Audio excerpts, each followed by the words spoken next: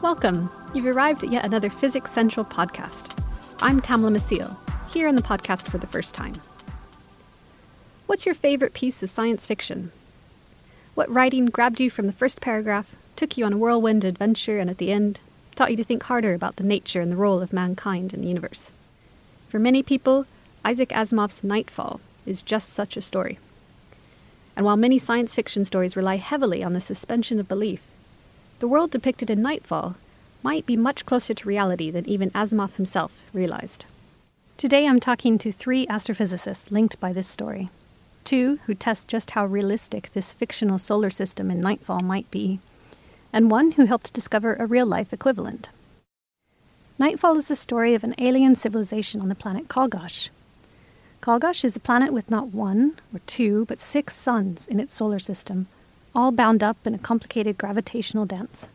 The consequences of having so many nearby stars in the sky is that it is always daytime. The people of Kalgosh never actually experience darkness or night. Therefore, they can't see the stars of the wider universe and think that their daylit world is all that exists. At the start of the story, scientists of Kalgosh are beginning to realize all is not as they assumed with their world. Archaeologists have just uncovered evidence of a dark history where every 2,000 years, previous advanced civilizations are destroyed mysteriously by fire. At the same time, Kalgosh physicists and astronomers have recently determined the law of gravitation and realized that something wonky is up with the orbit of Kalgosh.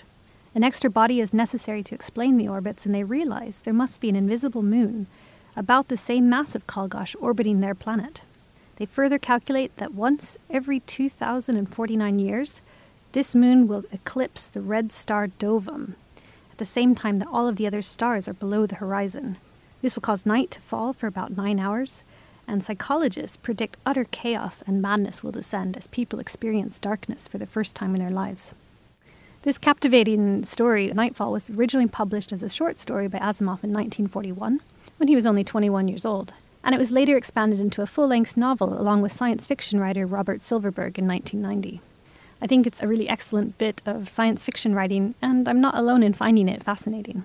Yes, I really enjoyed the story. Like I was in that world for several days, and especially you're trying to think how would it feel to be if you're in a planet which has got several suns, and suddenly one day you see the stars. You put yourself in that situation, and what would be your reaction? That was Smaran Deshmukh, astronomy graduate student and the first author of a recent paper which models the Nightfall system, describing the first time he read the story. For a long time, Smaran has been fascinated by astronomy, but found it difficult to actually study it in his school in India. Problem was there was no astronomy subject in my school, but I was still very interested by it, so I just wrote an email to Professor Jayansmurthy saying that I want to do a project with him, and he asked me to read the novel Nightfall. Astrophysicist Jayant Murthy at the Indian Institute of Astrophysics grew up reading Asimov's numerous works and was inspired to further explore the universe around him as a result. More recently, he became interested in the orbital dynamics of the Nightfall solar system, curious whether the physics was actually accurate. I was just playing around looking at just some modeling of systems a few years ago. And I actually spent maybe a month or so trying to model this Nightfall system. And then Smaran came along, and he said he wanted to do a project in his summer vacation. So I said this was a good project to do, because the physics is easy to understand. It's just gravity. A little more difficult to model because there's so many bodies there, 6-body system. But it's conceptually easy. So the first thing we did was we looked through the book and extracted whatever we could on that whole system. Now, the critical part for those who may not be as familiar with it is that there's a moon that goes in front of the star every 2,000 and some years. The next task was to actually model the motion of all 6 suns and determine if a stable solution could be found, using hints from the story. 4 of the stars are described as being white dwarfs, locked in 2 separate orbiting pairs, known as binary systems. By knowing the typical surface temperature and the mass of white dwarfs, and using constraints from the book about how far away these bodies were, Smaran started writing a computer program that could simulate the system. It turns out that this was not so easy. Yeah, the trickiest part of the research was actually finding a system that is stable. First, I thought if I just made all the suns orbit around the center of mass, it would work. Then I did a simulation, it didn't work. Then I thought to myself, why? On my notebook, I just did a system for 3 bodies, and I saw that if the 3 bodies they orbit around the center of mass, this would be an unstable system. So I was scratching my head for some time. Then my other guess was I can just have a tight binary and a third body orbiting a little far. So which turns out to be a better option and it's more stable. So finally I just divided my 6 suns into sets of binaries. A tight binary is a pair of closely orbiting stars locked by mutual gravity. By treating these sets of binaries as a unit, with all of their forces directed towards the center of mass, Smaran was able to simplify the calculations. Like all computer simulations, Smaran also encountered problems from the precision and the power of his computer. I didn't have access to any high-powered computers, so I just had my normal laptop. So I decided I'll try and scale it such that if I run my program overnight, I should get a result. So finally, I think my time steps were around 100 seconds. So all the forces, all the accelerations will be computed each 100 seconds. So which is, I think, fairly good, but obviously over many years, these small errors will just multiply. Ultimately, Smaran Deshmukh and Jayant Murthy did find a semi-stable solution, but this required a bit of imagination. Asimov describes an invisible moon of the planet Kalgash that slowly eclipses Dovim once every 2,049 years. We are told in this story that this moon has the same mass as Kalgash, but we're not told its density. By using laws of planetary motion, which were first described by Johannes Kepler back in the 1600s, Smaran and Jayant were able to match the 9-hour eclipse, but only if the moon was very, very special. I think the main conclusion of this paper is that moon has to be a gas giant.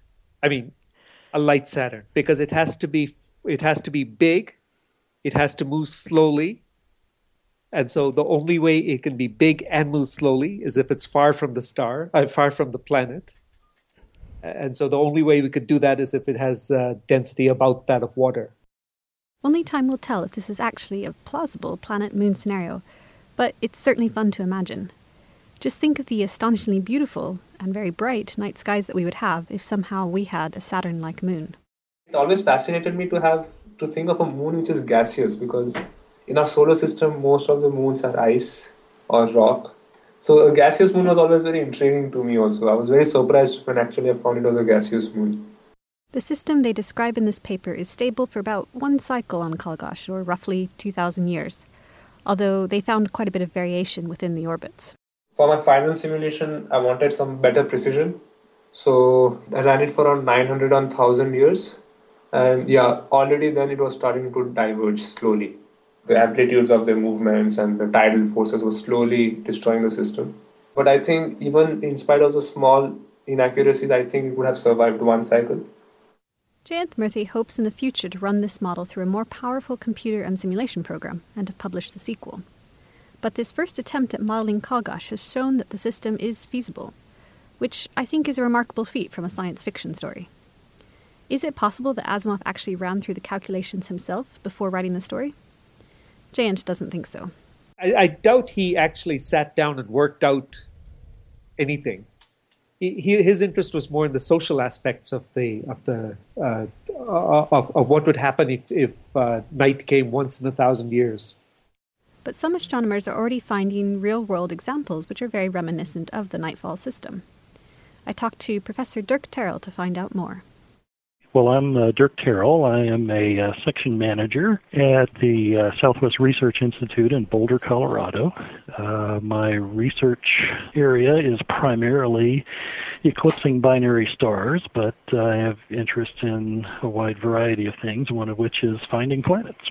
Back in 2012, Dirk Terrell helped discover the first known exoplanet within a 4-star system, called Kepler-64.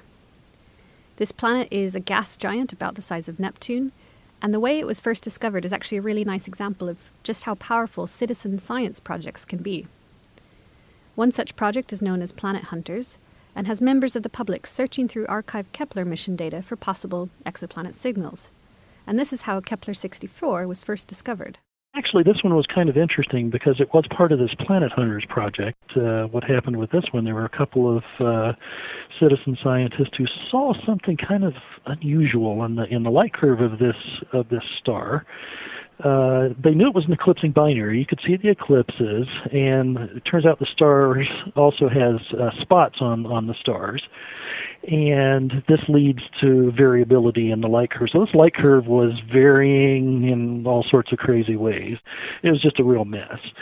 I was asked to look at it because of the eclipsing binary part, we thought we could remove the part of the variability due to the eclipsing binary and due to the star spots. And when I did that, it turned out that, yes, they did indeed look like transits, and that's when we took off and started using big telescopes like Keck to get a better view of what was going on in the system. A stable system of 4 stars and a gas planet about the size of Neptune is pretty astonishing and is prompting astronomers to re-examine their models of planet formation. But will we ever see a Kalgosh-like system with 6 stars and a lonely planet? Dirk Terrell's optimistic. I would be shocked if we didn't eventually find something like that. I tend to be very optimistic about discoveries, and no, it would not surprise me at all to find such a system. On the side, Dirk Terrell is also an artist and has created some fantastic artwork which represents the Kepler-64 system. If you want to find out more, go over to our blog, Physics Buzz, for some examples. Looking at these images, it's easy to imagine what the view from Kalgosh might have been like just before the stars came out. On this blog, we also link the paper which was published by Smaran Deshmukh and Jayanth Murthy in July of this year. That's all for us today. I'm Tamla Masil, and thanks for listening.